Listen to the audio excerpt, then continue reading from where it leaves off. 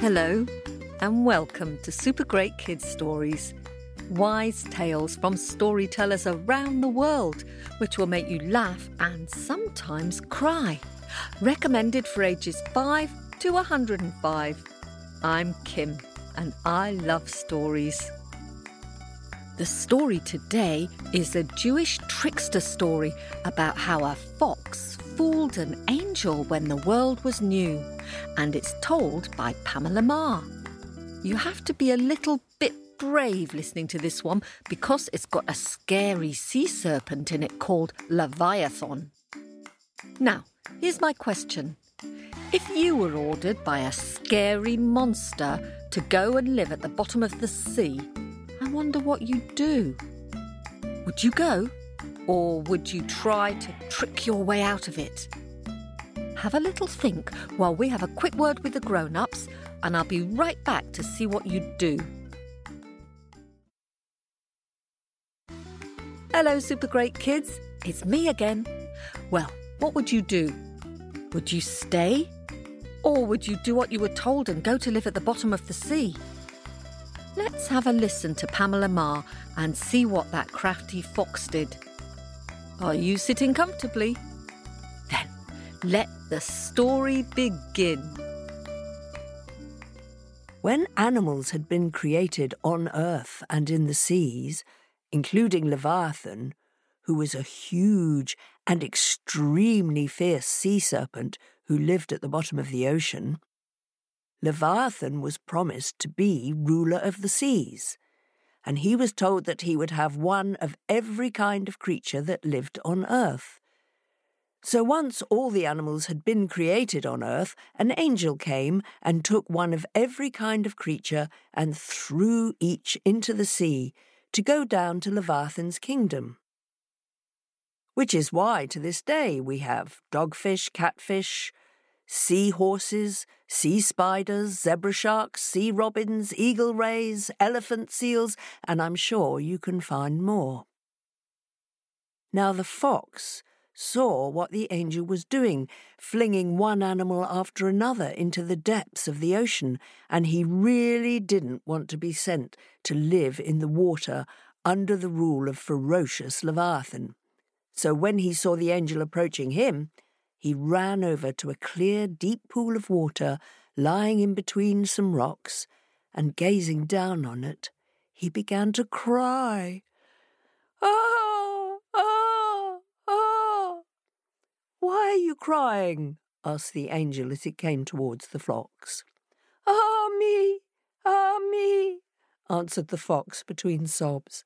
"I am crying for my brother, whom you threw into the depths of the water. I wish he could have stayed up here with me." The angel looked down into the water and, seeing the fox's reflection, thought it was a real animal. "No need to cry," said the angel. "Your brother has simply moved to the ocean to live another kind of life." And the angel moved on. The fox chuckled to himself at his own cleverness, and with his tail held high he ran off to his earth. When the angel's work was finished, Leviathan gathered all the animals together at the bottom of the sea. But then the weasel whispered in his ear and told him that the fox alone was missing.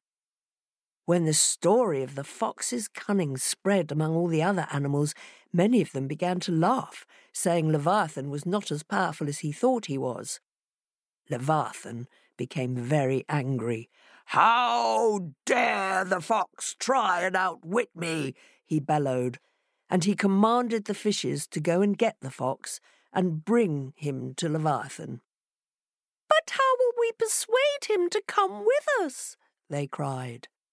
"Surely you can think of a way to bring him to me," demanded Leviathan.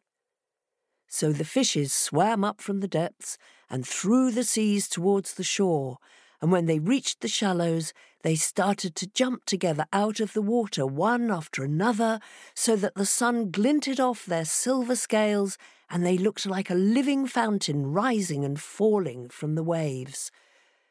The fox came strolling along the shore and was stopped in his tracks by the curious sight. He called to the fishes and asked what they were doing. We're trying to attract your attention," the fishes replied. "Why?" demanded the fox. Because Leviathan is ill, and he thinks you're the cleverest animal on earth, so he has sent us to bring you to his kingdom so that you can rule in his place. Will you come?" The fox raised his head with pride. "Of course," he said. "But how shall I get there without drowning?" "The largest of us will carry you on his back," replied the fishes, "and not one hair on your head or your tail shall get wet." "Very well," agreed the fox, and he mounted the biggest fish, and the shoal swam quickly out into the deeper waters. As the fish swam, the paws of the fox soon dragged in the water, and he began to complain. "Hey, fish! My paws are wet." "Oh, but your head and your tail are still dry," the fish called back, and they swam on until the fox's belly became wet. "Hey, fishes!" cried the fox. "My belly is wet." "But your head and your tail are still dry," they called back to him, laughing. "Ha ha ha ha! But maybe not for long." Then the fox realized he'd been tricked. "Tell me the truth," he cried. "What are you going to do with me?" "Oh, we are taking you to Leviathan," said the fishes, "but not to become ruler. He has heard how cunning you are and how you avoided being brought to his kingdom, and he is very, very angry. Why, he might even take your heart so that he can become as clever as you." "Ay, ay, ay!" wailed the fox, while he thought as quickly as he could how to get out of this terrible situation. "Ay, ay, ay! Why did you not tell me the truth in the beginning? If I had known that Leviathan wanted my heart, I would have given it willingly. But you didn't tell me, and I haven't brought it with me." "Not brought it with you?" the fish cried in alarm, and started to swim round each other in a confused circle. "Of course not," said the fox. "You don't think that we foxes carry something as precious as our hearts around with us, do you? I keep it safe at home in a box." Oh, what shall we do?" cried the bewildered fish. "I think the best thing would be to take me back to the shore so that I can run home and collect it," said the fox. "If you take me to Leviathan without it, I will have to tell him that you didn't tell me what he wanted, and that when I found out, you refused to take me back to collect it." Oh, very well," agreed the fish, and they turned tail and swam back to the shore. When the fox leapt from their backs into the shallows and felt the sand beneath his paws, he barked for joy and ran up the beach. "Be quick! Be quick!" cried the fish urgently at his retreating back. The fox turned to look at them. "Be quick? Are you really so foolish as to believe that any animal can walk around without its heart inside? You can go back to Leviathan. I'm staying here." And the fox turned tail and ran. When the fishes returned to Leviathan without the fox, Leviathan was so angry that he opened his mouth and swallowed the lot of them. Ever since then, the fox has always been known for his cunning, and the fish have always been thought of as having very small brains, and they have been food for all the larger creatures of the sea.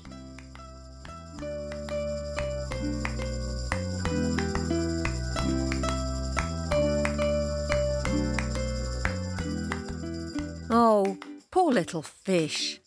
They were a bit silly though, weren't they? They needed someone clever like you to tell them what to do.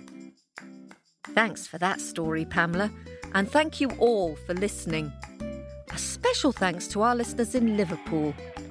And you've all been so kind in reviewing us and sending in lovely pictures and support.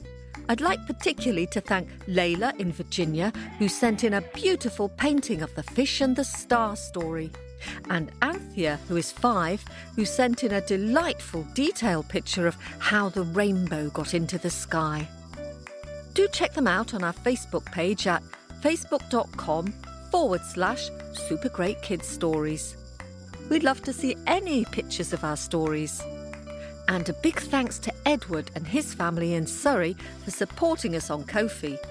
If you'd like to support us, go to kofi.com/supergreatkidsstories. Or you can subscribe on Apple Podcasts, where you can listen ad-free, get early access to the next story, and get 1 super great bonus story a month. And hello to Casper, who is almost 4, who contacted us to say he loves Mrs. Rabbit and the Fox. And last but not least, thanks to Carla, Tucker's grandma, who sent us a very heartening review on Apple Podcasts. Thank you. We love hearing from you all. See you soon, and keep telling those stories.